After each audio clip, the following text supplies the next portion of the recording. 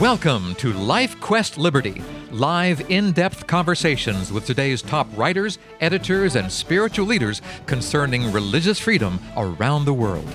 On today's broadcast, we'll examine local and international factors that may be impacting your right to worship and obey God as your conscience dictates. I'm your Life Quest Liberty host, Charles Mills. Religion, at least as defined by God, is all about freedom. The freedom to obey or not obey, the freedom to worship in our own special way, the freedom to love when all others hate, to forgive when all others seek revenge, to accept when all others simply tolerate. Religion and freedom should go hand in hand, but religion is under attack these days, and it is the faithful few who are bearing the brunt of the assault. The freedom to worship and obey God as conscience dictates is under fire. Here to talk about what's taking place is Dwayne Leslie, Director of Legislative Affairs for the Seventh-day Adventist Church. He's speaking to us from the editorial offices of Liberty Magazine in Silver Spring, Maryland. Dwayne, bring us up to date. How is religious freedom and those who promote it being challenged these days? First of all, thank you for having me on the show. I'm glad to have a chance to interact with your listeners. Sure. One of the things that is interesting is that threats to religious liberty around the world have been significantly increasing of late as more countries impose severe restrictions on religion, while harassment and intimidation of religious groups has been on the increase. There's a group called the Pew Forum, and they have a subgroup, the Pew Forum on Religion and Public Life, which does an annual survey looking at religion and the restrictions on religion on an international basis, and they track it every year. And so the survey that just came out for the last period of time found that the percentage of the world's population that lives under some form of restriction on religion has now increased to 75%, up from 70% from the previous year. So 3 out of 4 people in the world live under some form of religious restriction. 3 out of 4, that is incredible. We here in this country seem to think, well, okay, it's bypassing us. That's their problem over there. That's happening in Asia, or that's happening in South America or in Africa. Is it happening here in North America as well? It is. And in fact, one of the interesting things in the study, the United States typically, and in much of North America, has had traditional levels of religious freedom. But what we're seeing is that there's been a spike in religion-related violence. We saw the example of the Fort Hood shooting rampage that left 13 dead. You had the underwear bomber who tried to set off a bomb on a plane headed to Detroit. So you're seeing incidents even here in the U.S. where there is some religious-related violence. And then you even have, we're in the political season, and so, religious freedom has also been an issue in the political process as well. Now, when you say these acts of violence taking place, are these acts of violence taking place because of religion, or simply religious people who call themselves religious being violent? Which one is that? Well, that's actually a great question. It's I think sometimes it's a little bit of both. I think some people who are followers in particular faiths want to do things to draw attention to their faith or act in ways which may not be in line with their religious actual principles, but you have extremists in all walks of life. And so you hate to cast certain religions with a broad brush, but you do have some people who are extremists who do things in the name of their religion, which are violent, and you hate to see that, because that's not what religion is all about. Because we see a lot of events that take place in the world, and a man or woman stands up and says, I am doing this for Allah, or I am doing this for God. And then the organization or religion to which he or she belongs goes, no, that's not us. That's him or that's her. That's not us. So we're seeing that, as well as actual religious bodies being motivated and under fire and underway to hurt other people. So both of these things are happening. Yes, that's definitely correct. When you have this happening, what is the underlying cause? I can understand why a fanatic who has a certain bee in his bonnet wants to make a point and does something violent. But how can a religious organization, a religious movement, or a religious people, or even a religious government, whose religion, if you dig down into it, says, be kind, be loving, don't hurt other people, doing such violent things, What is happening that causes that? Well, what's interesting is that I think that, and I'll use the country of Iran as an example, which was reported in the study as having a high degree of restriction on religion, where they have these blasphemy laws that say that no one is allowed to speak ill against the majority faith in that country. And they have taken that to pretty far extremes. And so you saw the case of Pastor Yusuf Nardakani, a Christian pastor who was imprisoned for 3 years, and simply for being deemed to be blasphemous, and they said, well, we'll let you go as long as you recant your faith. And he said, I can't do that. I'm a Christian, and I shouldn't be imprisoned just for having a different religious view than you have. And praise God, he was, after a lot of public attention was brought to this, he was released in September. And then what happened? They turn around and put his lawyer in jail, who is now, his lawyer is serving a 9-year prison sentence. And so one of the things that we work here in my department is we want to protect religious freedom for all people. And the fact that a lawyer is fighting for justice for a Christian, and now he is paying the ultimate penalty by serving a prison sentence, we want to continue to bring that to the public's attention to say this is unjust, and religious freedom has to apply for all. Now, you mentioned that the furor that was generated by this imprisonment of this pastor. Do you believe, Dwayne Leslie, do you believe that it was the pushback from the rest of the world and from organizations that are supportive of religious freedom that brought about his release? Because we talk on this program, we should be active. We should be involved in religious liberty and the fight for religious freedom.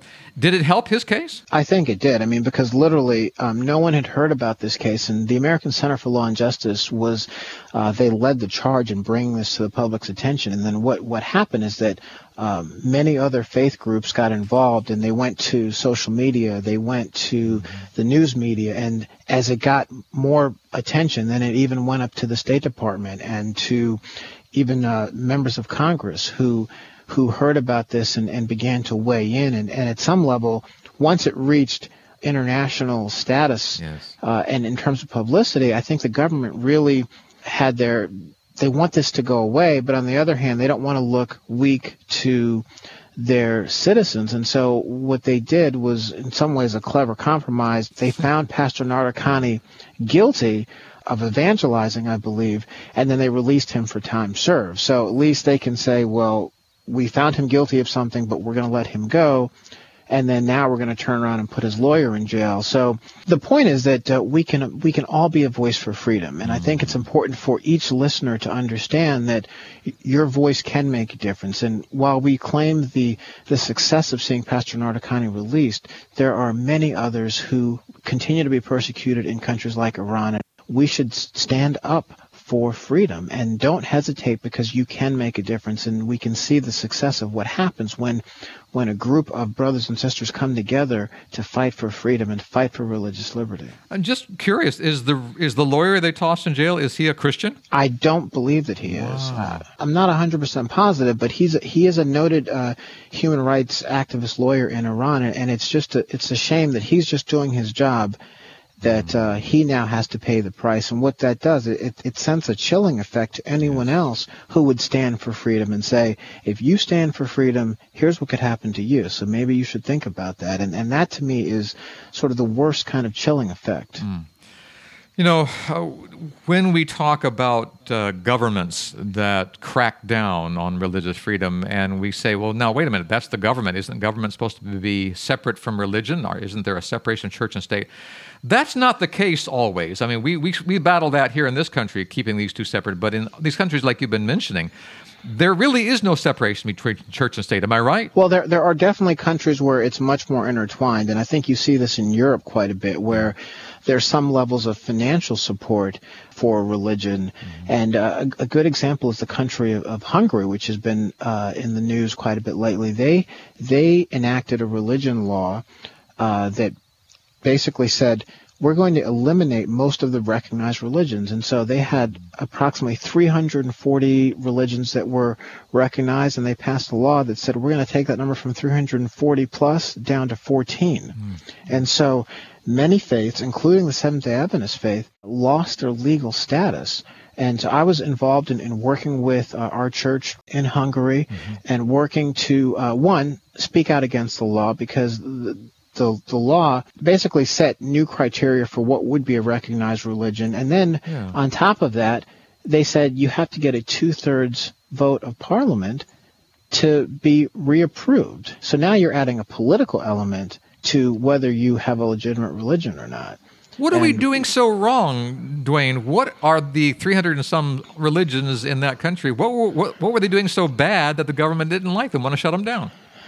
Well, it's not that we were doing anything wrong, and in fact, we were told, "Oh, we're not targeting you. It's some of these other groups that are fraudulent," as they say. But to me, there are ways to root out fraud and corruption without taking a broad brush. The Seventh-day Adventist Church has been operating in Hungary for over 100 years. They have a seminary. They do lots of good work in the community, and so in this case, it had a positive result, because when the Seventh-day Adventist Church did reapply, along with 80 other churches that reapplied for recognition, they accepted 20 to 22, and the Adventist Church was accepted. But it still doesn't change the fact that the law doesn't necessarily make a whole lot of sense to me.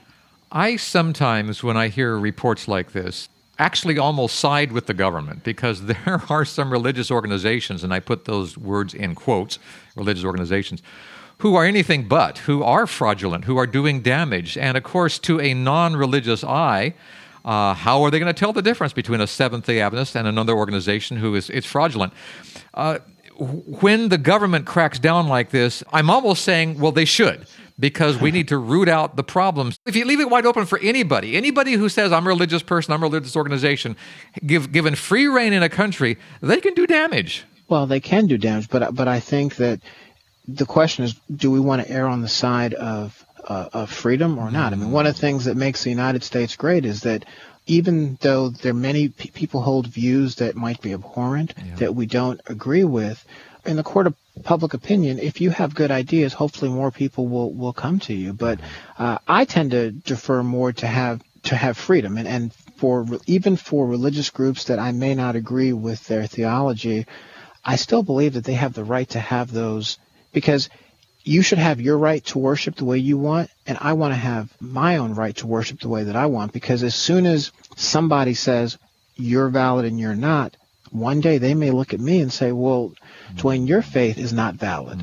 That's why we fight for religious freedom for everyone, because that's important for those of us that are not in the majority. We want to protect our own freedom and then give others the right to have the freedom to worship the way that they want to as well.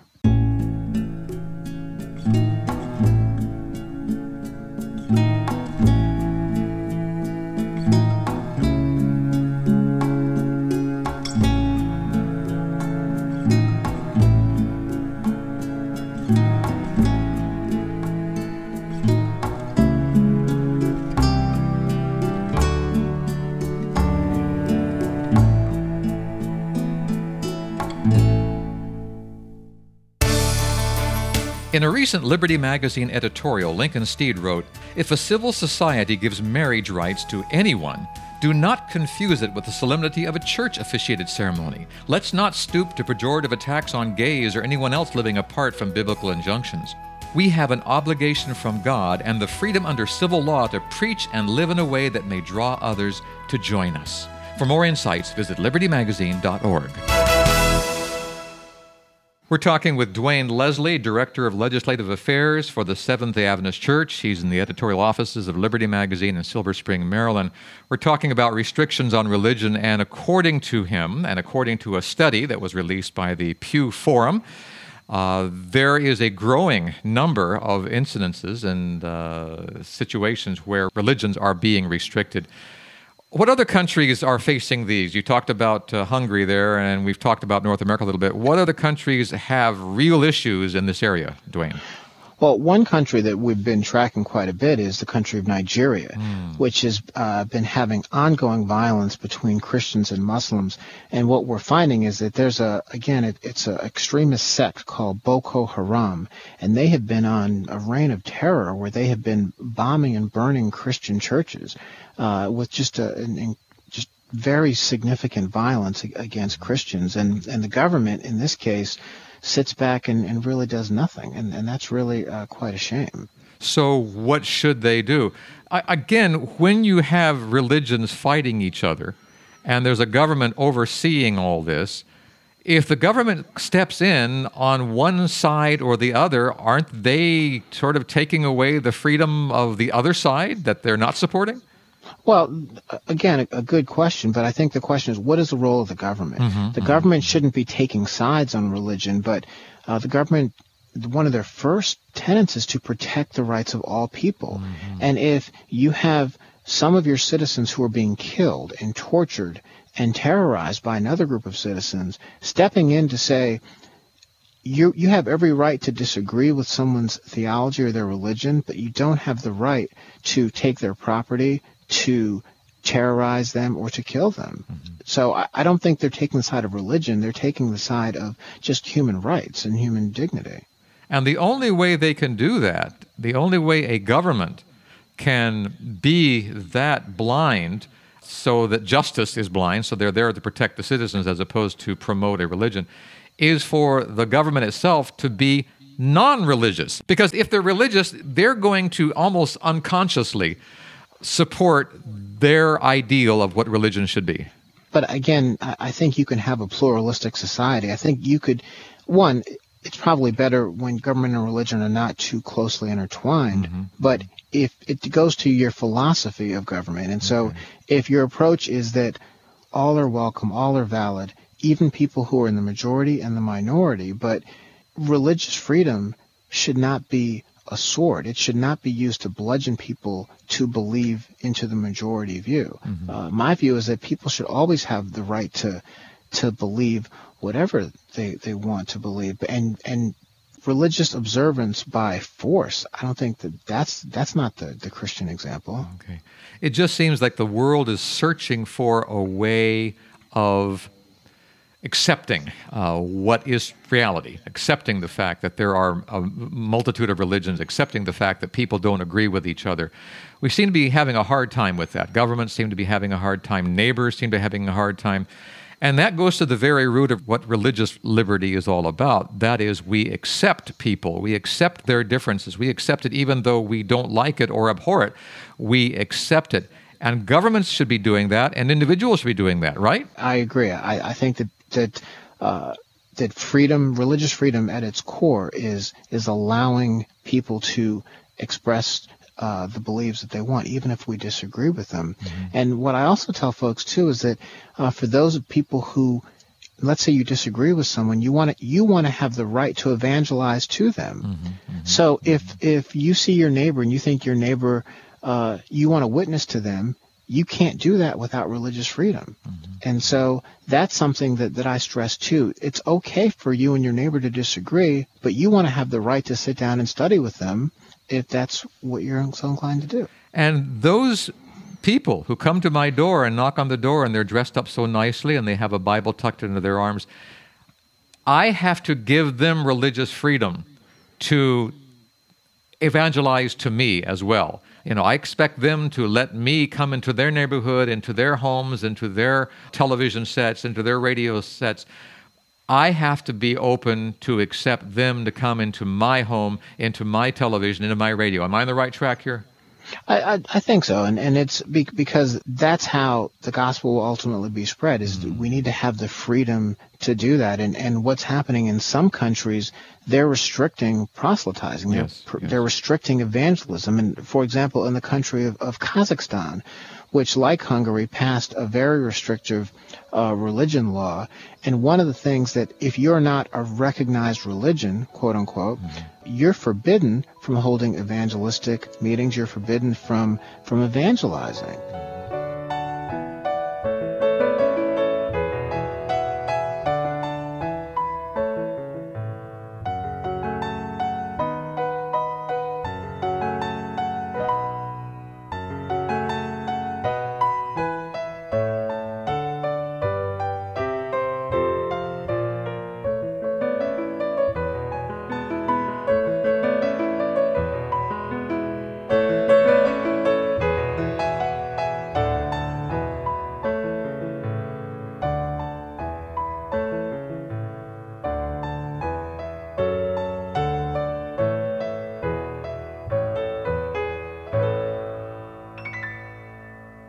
Now, we've been talking about some of the bad news. Did the Pew Forum have any good news for us? They talked about restrictions on religion. Are there any areas of the world that are actually improving in this area?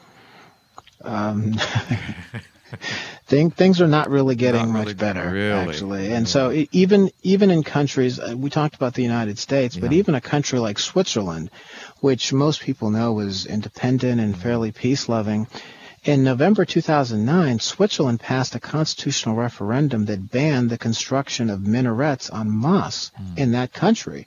And that really surprised a lot of the international community because obviously that's a law which is basically directed at one religion. And they said, we don't want, we're going to restrict your religious freedom to build the house of worship that you want. And so that's something that caused their score to even go up. You know, I was raised a Seventh Adventist Christian, and you are a Seventh Adventist Christian, Dwayne. You and I look to the Bible for our guidance in the future, and it is very clear, according to Scripture, that there is going to be wars and rumors of wars right up to the very end when Jesus comes. I guess I grew up thinking that these wars and rumors of wars were over territory, were over resources.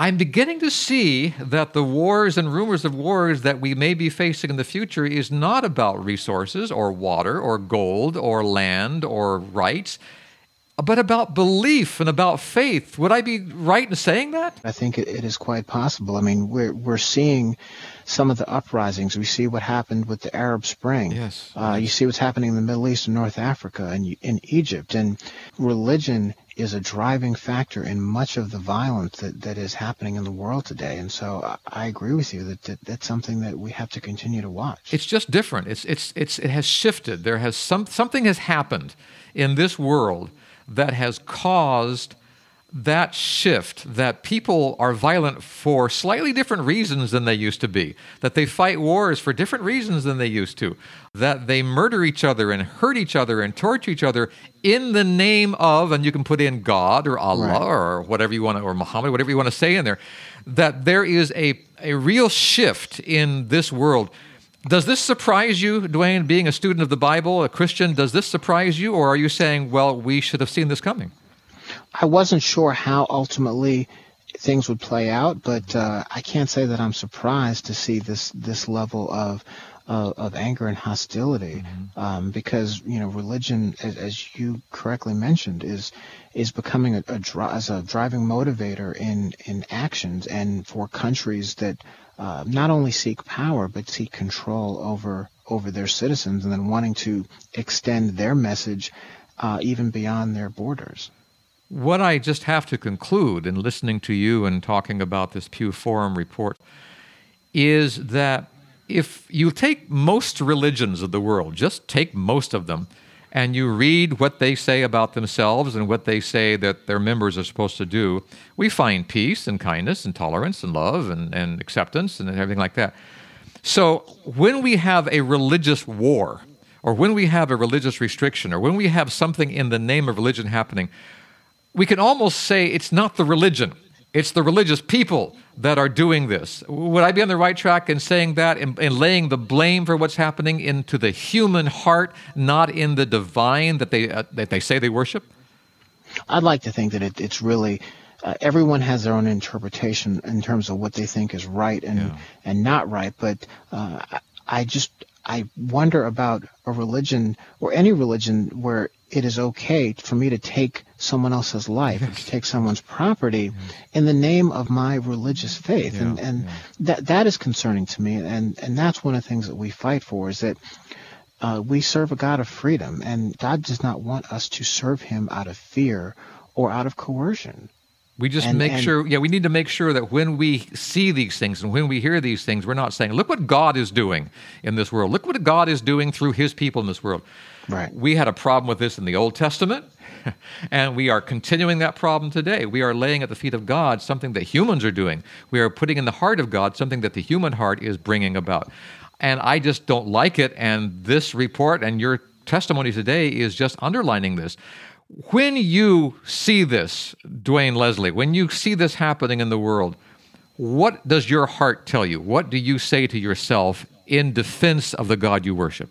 One, I think because we serve a God of freedom, and sometimes things happen that are disturbing and that make us sad. And, we see people in the name of God doing things which do not appear to line up with the character that I know through my own personal study. Yes. That is what makes me sad. But that just sort of gives me energy to keep fighting. For as long as we're on this earth, I think we have a duty to stand up for people who don't necessarily have the ability to speak for themselves. We should fight for freedom because I think that's what God wants us to do. And while we fight for the right for everyone to worship freely, it also gives us the opportunity to study and to take the gospel to all the world. You said it perfectly there. You said personal God. When we have God in our hearts, when we have the one true God and we have studied into it and we have learned from that God, it is that God that drives us, not an organization, not a government, not a movement, but that personal God. And when you get to know God, it is a very different God than you hear, sometimes even preached from pulpits. Am I right? Oh, you're definitely right. Okay, all right. Well, we have had a wonderful conversation today with Dwayne Leslie. He's the Director of Legislative Affairs for the Seventh-day Adventist Church.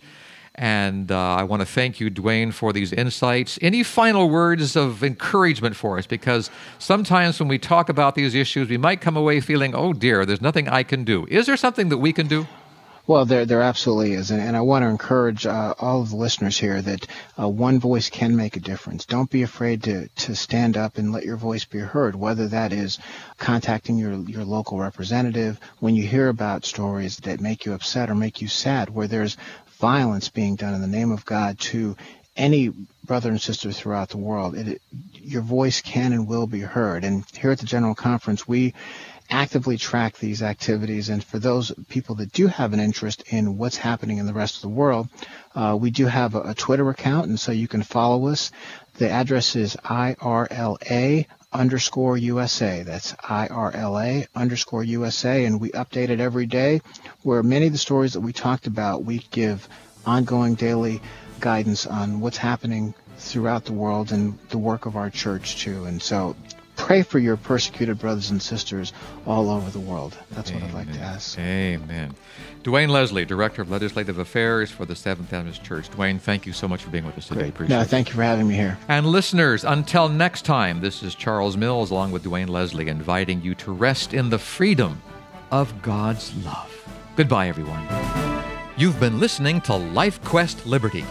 To further explore the issues discussed on today's program, visit www.libertymagazine.org. Join us again next week at this same time as we examine more of the threats and challenges facing your religious freedom. May God keep the flames of religious freedom burning in your heart today.